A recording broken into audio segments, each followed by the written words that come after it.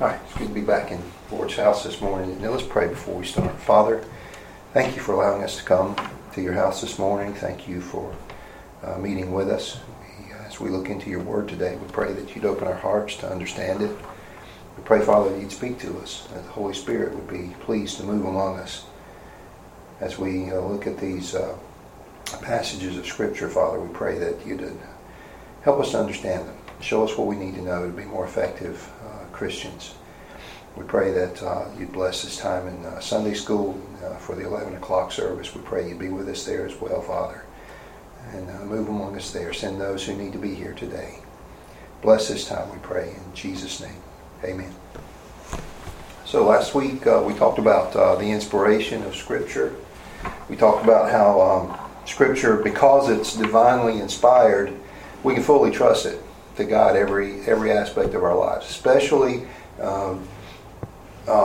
it teaches us everything that we need to know for matters of faith and practice, and we can trust it fully. To read it, we said, was to have God speak directly to us, and that's really the case, isn't it? Because this is His Word. It's not just the word of human authors that they chose to write down in some fanciful afternoon of penmanship or whatever. So God is speaking to us, and wherever we read it, whenever we read it, it's still His Word, and it always will be, and it's always been established. And we can say that because God inspired it. Well, today I'd like us to go a little bit further and look at two other areas that have to follow along with the inspiration of the Scriptures, and that is the topics of the inerrancy of Scripture and the infallibility of Scripture. Two things, they go hand in hand, but it's a little different definition of these two terms. What they tell us is that the Bible has a lack of errors of any kind. It is not erroneous. But they go further than that. Inerrancy tells us that there are no errors in Scripture.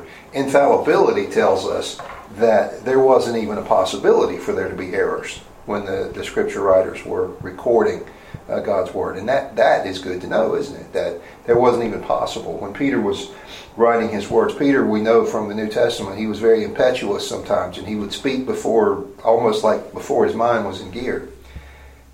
But it wasn't even possible for him, even in that impetuosity, to record errors. It wasn't possible for David to record errors, or Moses, or Isaiah, or any of the Scripture writers. So that's good news for us, isn't it? So why is it that important? Why is it important that we study inspiration, or inerrancy, or infallibility? Well, the reason it's so important because all of those things help instill a greater confidence that we can have in the Scriptures, because we know at the end of the day that this is God's Word.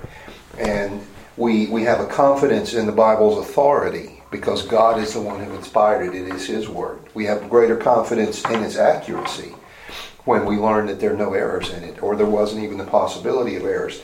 We have greater confidence in its authority. It did come from God, and He had the authority to give it to us. And it gives us greater confidence in its relevance.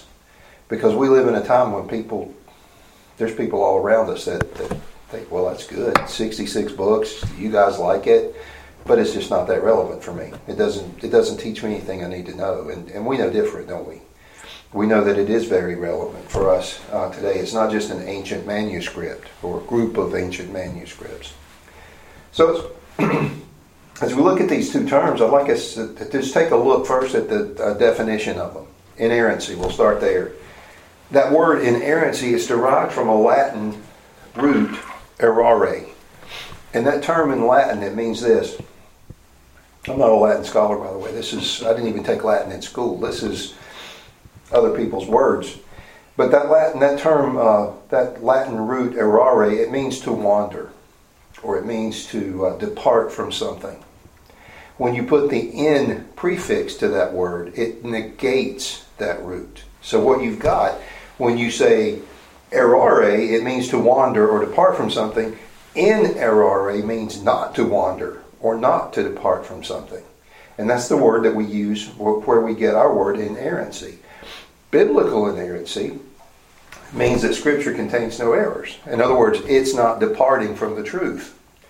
Whatever it gives us is the truth. And so we know this. It's God's truth. It doesn't wander at all. whether it's doctrine that we're studying or historical record, historical facts. We see those in some of the Old Testament books, especially the Pentateuch, and then the historical books of 1st and 2nd Samuel, 1st and 2nd Kings, 1st and 2nd Chronicles. Those are historical records. And so there's no errors there. There's no, if we're looking at scientific records that are recorded in Scripture, there's no errors there. The genealogies, there's no errors there. Biblical ethics, there's no errors there. It doesn't depart from the truth, etc. And it goes on and on, etc., etc. All of what the Bible tells us, there's no error there. So the question is, that comes to mind almost immediately, well, does the Scripture ever have anything that's not true in it? And the answer is yes. Because the Scripture does, and here we're going to qualify this, the Scripture does record lies that people told. But when it does that, it also records where people were deceitful to other people. It records that for us. It records issues of false pretense. But the thing we have to remember, it records these things just as a truthful record of the events that took place. It's not, God isn't trying to deceive anybody by these words. He just includes the fact that so-and-so told a lie. If you were in conversation and you were talking about something that happened to you, last week, and someone lied to you, well, you would tell that, right? If you were recounting the story, this person lied to me. Well, are you purveying a lie? No, you're just giving the truthful record of it. And that, when the Scriptures record lies, that's what it's doing. It's just recording what actually happened. The term inerrancy itself it's not a word that's found in Scripture anywhere. It's just a very good word or an appropriate term to describe the accuracy of Scripture. So it's a word that scholars use. But even though the term inerrancy itself, it's not recorded in Scripture, the Bible does describe the concept of inerrancy. I'm going to read you a few verses, and you don't have to turn to these. Titus 1 and verse 2 describes God as the one who cannot lie. We know that, don't we? God can't lie. He's holy. He's perfectly truthful. Therefore, He could not inspire someone else to lie or someone to put erroneous information into His text, because God, who can't lie, wouldn't do that. John 17:17 describes God's Word as truth. Not only in the Scripture record, but in everything God said. Because God has said a lot of things that aren't recorded in Scripture, hasn't He? All of it is truth. But certainly the words that are recorded in Scripture are true as well, because God does not lie. His Word is truth. Proverbs 30 and verse 5 says every word of God is pure. And that word pure, it has the idea of something that's been refined, like it went through the fire. And to burn off all the impurities, or to get all of the impurities out of it. Now, I've worked for 42 years almost in the electronics industry, and we have there's an example of this when you solder components to a board. Oftentimes they'll take a big bar of solder, or multiple ones. They'll put it in a wave solder machine, and they'll melt it. And when you do that, it's as long as it's pure, it looks like, and you've seen mercury in containers and thermostats. It's shiny. It's just this beautiful, shiny surface. But when the impurities begin to burn off of it, they float to the top, and it looks like a dross. And you can take something and skim it right off the top of it. And when you do, it's that beautiful silver color again. This happens when people are purifying silver or gold, precious metals. You reach them to the melting point, and the impurities will come to the top, and you can scoop them right off. Well, that's what this idea has here when we're told that God's Word is it's pure. It's been refined, like you've burned off the impurities out of it. All of God's words are perfectly true. All of them. They all have this purity. They all come from a God who cannot lie. And so we've got all of His words being pure. Those in Scripture are included. That's the term of inerrancy. Then the second term is that of infallibility. And that comes, again, from a Latin root word, fallere. And that word means liable to deceive or to err from the truth. Again, when you put the in prefix to it, it negates it. So it means, ferere or folere means something that is liable to deceive you. Inferere means not liable to deceive you, not liable to err from the truth or wander away from it or deceive you. So biblical infallibility, here I am stuttering again. I apologize for that. I saw a picture on Facebook the other day. You may have seen this. The context was a little different, but someone said it's not called slurring words. It's not called stuttering. It's called speaking in cursive, and it's very classy to do it. So that's what I'm doing. And when I get tongue-tied, I'm just speaking in cursive. That's all it is. So biblical infallibility means that the Scripture writers were incapable of including errors. They just couldn't do it because God wouldn't allow them. The perfect Holy Spirit superintended, as we talked about last week, every word they wrote, every sentence they composed, every paragraph, every book. And he simply wouldn't allow them to include errors in that. That's what biblical infallibility means. So the takeaway we have is the Bible is inerrant. It doesn't have errors because it's infallible. Which means it doesn't have errors because it wasn't capable of having errors. The Lord wouldn't allow him to do it. And the Bible is infallible. That is, it wasn't capable of having errors because it's inspired by God himself. Does that not give you the incredible encouragement or a reliance on the Scriptures? It wasn't possible for it to have errors. And so we can hang the hat of our faith on it without any doubt. Now, in the matter for full disclosure, let's put it this way. It was the original manuscripts that were inspired. It was the original manuscripts that were inerrant and infallible. We mentioned this. We talked about this a little bit last week. The copies, some copies as scribes would handwrite copies. They may have picked up an error here and there. They may have transposed a character or two. They may have been a punctuation mark or something that was in the wrong place. That may have happened as some copies were made. But some modern manuscripts that we have now, they show some variations. But as scholars study those and they compare the manuscripts, they found that any errors in there, any variations, are incredibly minor. And by comparing newer translations with older ones, and then with older ones yet, they've been able to find, okay, as we progressed from this copy to this copy to this copy, right here is where the error took place. And then it kept showing up. So if we go back to this copy, we've got the accuracy back. And so they're able to do that. And that's one of the important parts of archaeology. As they discover older and older manuscripts, they can make these comparisons. And when they do, oftentimes they're astonished that how accurate they can be. How many times when we were in school we had to copy things?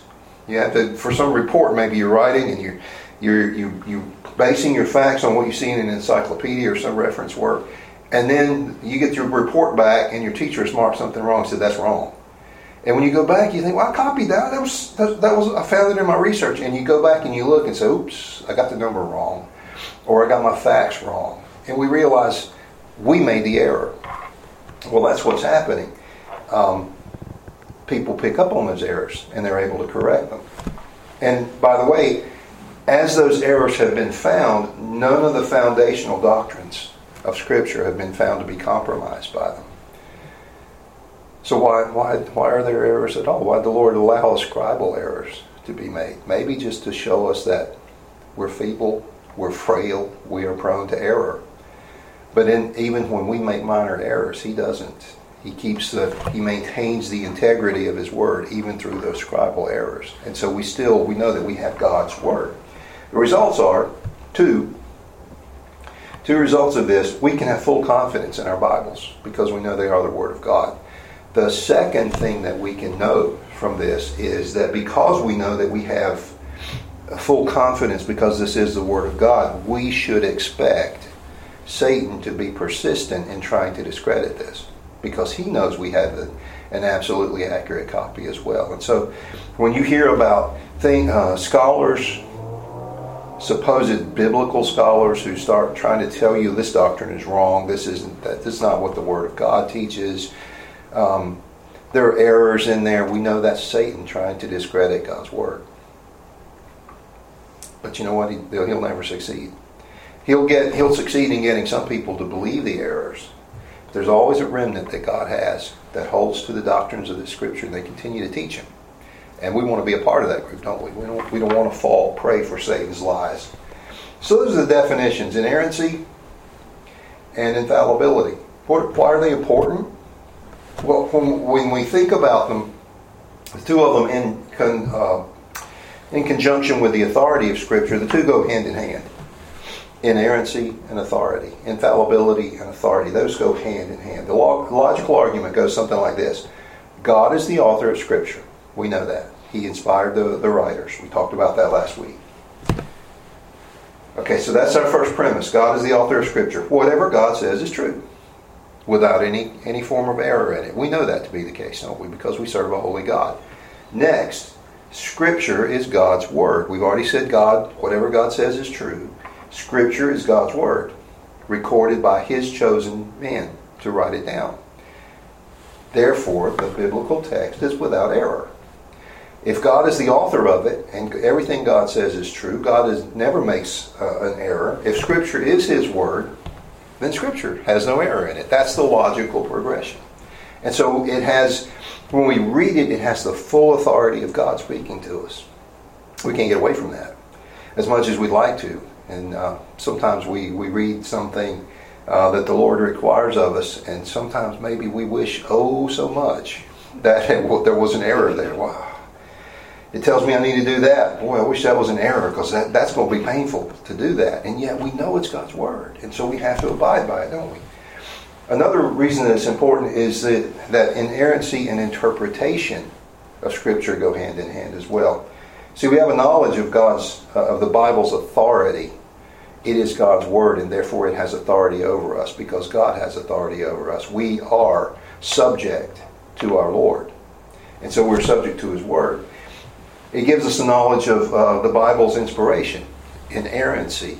God inspired it. He inspired it without errors. He inspired it without the possibility of errors. That's important. And it also gives us a picture of the eternality of God's Word, because it won't ever change. That's what we're taught in Scripture. Not only is this true for our lives, it's true forever, for every generation of Christians. We don't know when the Lord's going to come back. It could be before this Sunday school lesson is over. It could be in another decade. It could be in another century. It could be much longer. Every generation of Christians has expected that the Lord would come back in their lifetimes. But the expectations of Scripture are never going to change, regardless of how long that takes. And beyond that, the Lord has said that His Word is established forever in heaven. It will never change. Even after this world that we live in is long gone, God's Word will always be established. And we can always look back on it and say, I'm glad I had that when I went through this problem or this crisis. When I had these questions, the Word of God was always there. Even throughout all eternity, when we'll have the Lord Himself, we can still look back on the days when we had His Word to see us through before we had His actual presence in our lives. This all gives us greater confidence in the Bible's relevance to us and its pertinence. It is very pertinent to my life every day when I get up, and yours too. It is relevant, isn't it? Psalm 19, if you want to turn there, I want to read just a few verses that tell us a little more about God's Word. And it helps to confirm to us what we already know about the Scriptures. Psalm 19, I'm going to start reading in verse 7. I think these are probably very familiar verses. And actually, I can think of at least one song where these words are sung. Verse 7 of Psalm 19, the law of the Lord is perfect, converting the soul. Isn't that amazing? Aren't you glad that the Word of God can convert us from lost sinners to saved Christians? The testimony of the Lord is sure, making wise the simple. Even simple-minded people, ignorant people who don't know much, can be made wise by the testimony of the Lord, can't they? Verse 8, the statutes of the Lord are right. They rejoice our heart, just knowing that there are statutes of the Lord that we are to follow. The commandment of the Lord is pure, enlightening the eyes. The fear of the Lord is clean, enduring forever. The judgments of the Lord are true and righteous altogether. These are speaking God's Word. They're more to be desired, are they, than gold, yea, than much fine gold, sweeter also than honey and the honeycomb. Moreover, by them is thy servant warned, and in keeping of them there's great reward. There is great reward in keeping the words of God, aren't there? And so it is important that we understand that not only is God's Word inspired, it is inerrant, and it is infallible. It does not have errors in it. There's some conclusions that we can derive because we believe that God's Word is inspired, it's inerrant, and it's infallible. And I've got a list of them, and I took these from Dr. Harold Wilmington's his Guide to the Bible. I don't know if any of you have ever studied this big, thick book. It's full of really good information. But there's 7 conclusions that he said we can reach because we believe the Scriptures are inspired and inerrant and they're the infallible Word of God. The first one is, every bit of Scripture is inspired, but not every bit of Scripture is equally important. Now listen, here's why I say this. Judges 3:16. I want to read this verse to you. But Ehud made him a dagger which had 2 edges, of a cubit length. It's about 18 inches long, dagger. And he did gird it under his raiment upon his thigh. That is the Word of God. That is the truth of Scripture. A man named Ehud made himself a dagger and he strapped it on his thigh. That's the Word of God. That's Judges 3:16. Then let me read another 3:16. John 3:16. For God so loved the world that he gave his only begotten Son, that whosoever believeth in him should not perish, but have everlasting life. Both of those are the inspired Word of God. But do you think both of them are quite as important? How important is it to any one of us that a man named Ehud made himself an 18-inch long dagger and strapped it on his thigh? Is that going to help us any way today in our lives? Not necessarily, other than knowing that is an accurate historical record of what happened. But that verse that tells us God so loved the world that he gave his only begotten Son, that one is very important to every one of us, isn't it? And it's important to every lost person. So every bit of Scripture is inspired, equally inspired, but they're not all quite as important. So we need to learn as we go through our Christian life. Some of them we want to focus more attention on, don't we? Because they impact us directly. A second conclusion we can derive, inerrancy doesn't allow for false teaching, but it does allow for recording lies told by someone. I mentioned that just a few minutes ago. The example of that that we can look at is in Genesis 3 in the Garden of Eden, when Satan, through the body of the serpent, is talking to Eve. And I can imagine how that conversation went. We know what the Scripture says. Satan's probably pointing out a tree. He says, that's a really nice looking tree right there. That fruit looks good. Why don't you eat some of that? And Eve said, no, we can't eat of that tree because God said if we eat that tree, we'll die. And Satan says, you won't surely die. He's recording a lie. Yes, they would die if they ate of that tree. And they found that out. They found the misery that went along with that. What do we have there? We have the result of an accurate record of Satan's conversation with Eve, even including his lies. The caution we have is we have to be able to distinguish between what Scripture records and what Scripture sanctions. It may record the lie of Satan, but it's certainly not sanctioning that we disobey God because of it, is it? It's simply recording what happens. Whether it could be lies, it could be accounts of murder, and yet the Scriptures never condone murder, do they? It may be a recording of events of adultery, though Scripture very much says adultery is wrong. It could be polygamy. Now, we talked about that a few weeks ago with Hannah and her husband Elkanah having 2 wives. That's a recording of something that actually happened, but yet God never said that men should have 2 wives. God made it clear. Marriage is to be between one man and one woman, and it should be that way for life. So it records these things, but it doesn't condone them. They're simply just a recording of facts, and they're accurate facts as they're recorded. So inerrancy doesn't allow for false teaching, but it does allow for recording lies or wrong things told by someone. A third thing, inerrancy does not permit any historical, scientific, or prophetical error. None. It doesn't allow for any of those errors. Now we know that the Bible's not a science textbook. We know that, don't we? And yet, any scientific or any piece of information in Scripture that might border on something scientific is accurate. And an example of that, we've heard this probably many times before, but In the late 15th century England, or Europe rather, there were a lot of people that thought the world was flat. And if you got on a sailing ship and you went too far in one direction, you'd simply drop off the face of the earth. I can see how people might believe that, can't you? You ever been to Pittsburgh from Graham on Highway 87? That's the farthest trip to go from Graham to Pittsburgh. That one of the farthest things I've ever seen. I used to think maybe you would fall off the edge of the earth before you could ever see Pittsburgh.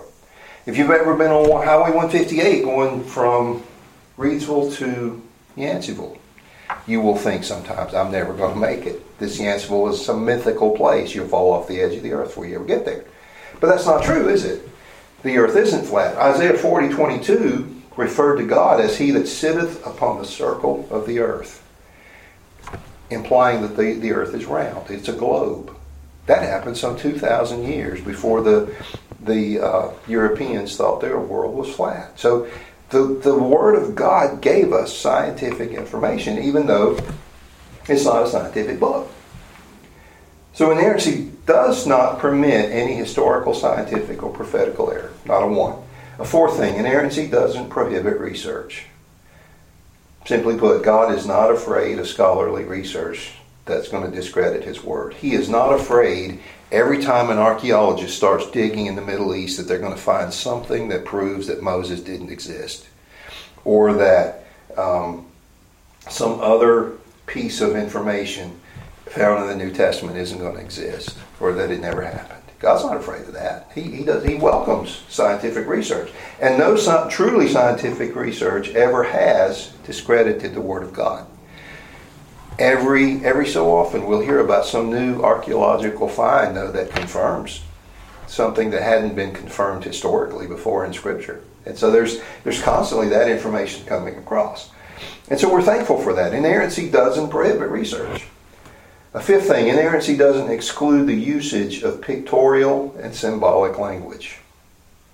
I've got a couple of examples of that. In Judges chapter 9 and in Matthew chapter 5, there we have an account, both of them, referring to the sun rising. And of course, as it went across, it would fall, right?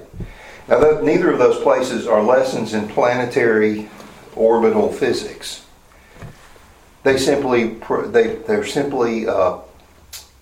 poetical or just graphic representations of someone standing here and watching the sun, and it sure looks like it comes up in the east, and it rises and it reaches an apex, and then it starts falling, and then it falls in the east or the west, right? There's nothing in Scripture that prevents that kind of pictorial language.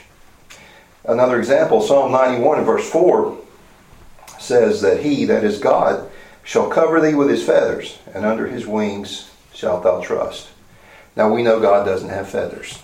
We know that God doesn't have wings. It's just pictorial language that shows an image maybe of a hen gathering its young under its wings, or her wings, or an eagle gathering her young under her wings to protect them. It's just simply pictorial language. So inerrancy, it doesn't exclude that, because those aren't errors. They're just figures of speech. A sixth conclusion we can reach is inerrancy doesn't require the same level of detail in every account of the same events.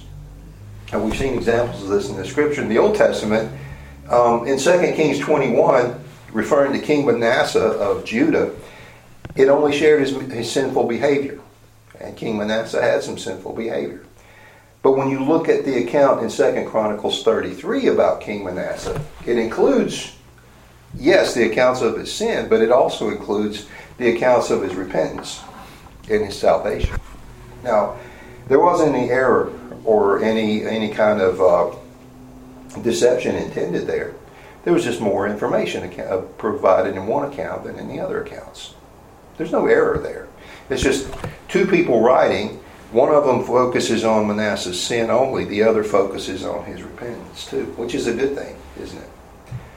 A New Testament example is a good one is the placard, I guess you'd call it, that was put above the Lord's head when He hung on the cross. All four of the gospel writers mention that, and they mention the wording of it. Here's what they say. Matthew 27 Matthew says that the inscription was, "This is Jesus, the King of the Jews." Mark, in his account in Mark 15, says that the placard read, "The King of the Jews." A little different wording, isn't it? Luke 23:38 says, "This is the King of the Jews." And John 19:19 refers to it as Jesus of Nazareth, the King of the Jews. A little different wording of all of it. The same basic wording, isn't it? A suggested full text for that would be, "This is Jesus of Nazareth, the King of the Jews." Now again, there's no error. There's no deception intended here. It's just that each of the four gospel writers are giving an account of what that text said, of what that placard said, in a little different wording. And that's okay, isn't it?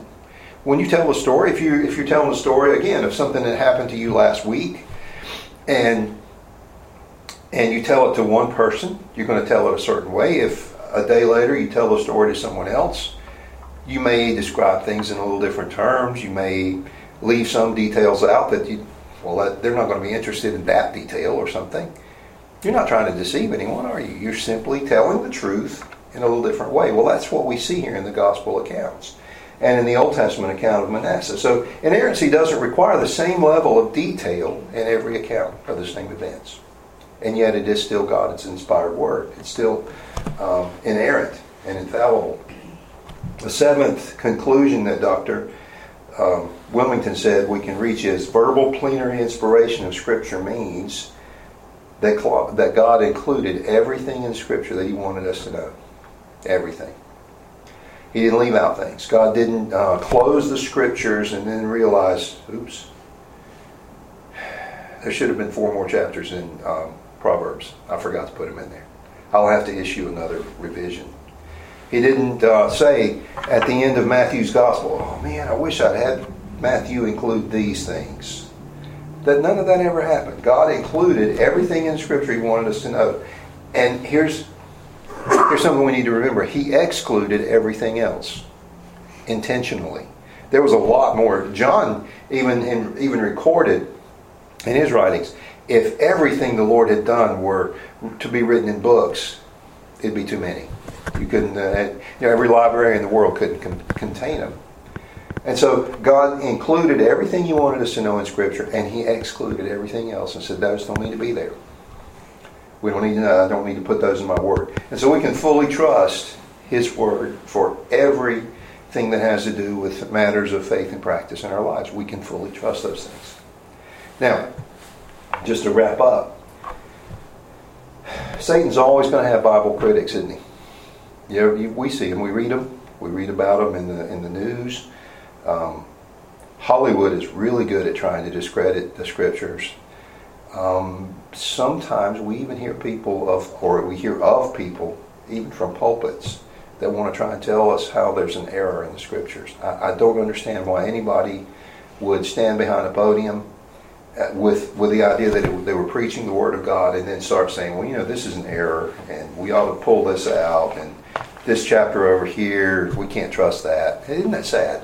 Satan always will have Bible critics, but God's Word will always stand. It's never going to change. It doesn't matter how many critics there are. It doesn't matter how many people complain about it or want to say it's wrong. God's Word will always stand. So I hope that's been helpful. I want to read, we've got a little bit of time left. I'd like to read what some historical figures have had to say about Scripture. It kind of gives us a flavor of how people that we would think are, well, those are reliable people. I want to hear what they have to say. There's a list of U.S. presidents here. George Washington, our first president, said it's impossible to rightly govern the world without the Bible. Wouldn't it be nice to have presidents that still felt that way? Thomas Jefferson, third president, said the Bible makes the best people in the world. It does, doesn't it? John Quincy Adams, he was our sixth president, and from everything I've read and heard about him, he was a very godly man. He was a devoted Christian. He said the first and almost only book deserving of universal attention is the Bible. Abraham Lincoln, an obscure president that you may have heard of, the 16th president, he said, but for this book, we could not know right from wrong. I believe the Bible is the best gift God has ever given to man. I tend to agree with Brother Abel on that, don't you? Herbert Hoover, the 31st president. Now, this is really obscure president. You rarely hear about Herbert Hoover at all, do you? He said, the whole of the inspiration of our civilization springs from the teachings of Christ. To read the Bible is a necessity of American life. Now, I would really like to hear a president say that again, wouldn't you? Here's some quotes from men of international influence, we'll say. Ben Franklin. He said, young men, my advice to you is that you cultivate an acquaintance with and a firm belief in the Holy Scriptures. The devil has got critics that are constantly harping on the fact that our founding fathers were ungodly men. Now, I don't know if Ben Franklin was a Christian or not. I'm sure from things I've read about him, there was some doubt. There was some room for doubt. But to have this opinion about the Holy Scripture says a lot, doesn't it? Winston Churchill said, we rest with assurance upon the impregnable rock of Scripture. That sounds like Winston Churchill's kind of word, the impregnable rock of Scripture. We stand on that. Chiang Kai-shek said the Bible is the voice of the Holy Spirit. It absolutely is. A couple of military leaders. General Douglas MacArthur said, believe me, sir, never a night goes by, be I ever so tired, but I read the Word of God before I go to bed. I would like to serve under somebody like that, wouldn't you? Confederate General Thomas J. Jackson, we know him as Stonewall Jackson. Again, from what I've read about him, he's a very godly man. He said, God's promises change not. Let us endeavor to adorn the doctrine of Christ in all things. And he led his men that way, from what I can understand. How about just a few quotes from some scientists? Sir Francis Bacon said, the volume of Scriptures reveal the will of God. That's pretty concise, isn't it? They do give us the will of God. Michael Faraday said, why will people go astray when they have this blessed book to guide them? Why indeed? Why does anybody go astray? We've got this to guide us. And then an American geologist and zoologist named James Dwight Dana said, young men, as you go forth, remember that I, an old man who has known only science all his life, say unto you that there are no truer facts than the facts found within the Holy Scriptures. God's Word is true. It's not going to change. There's no error in it. We can truly hang the hats of our faith on God's Word every day, every minute of our lives. So I hope that's been helpful. Let's pray.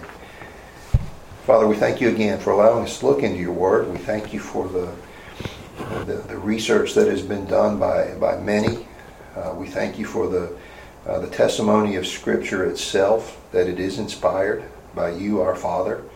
You who are true, you whose words are pure, you who are holy and righteous altogether. It's been inspired by you. It's been protected by you.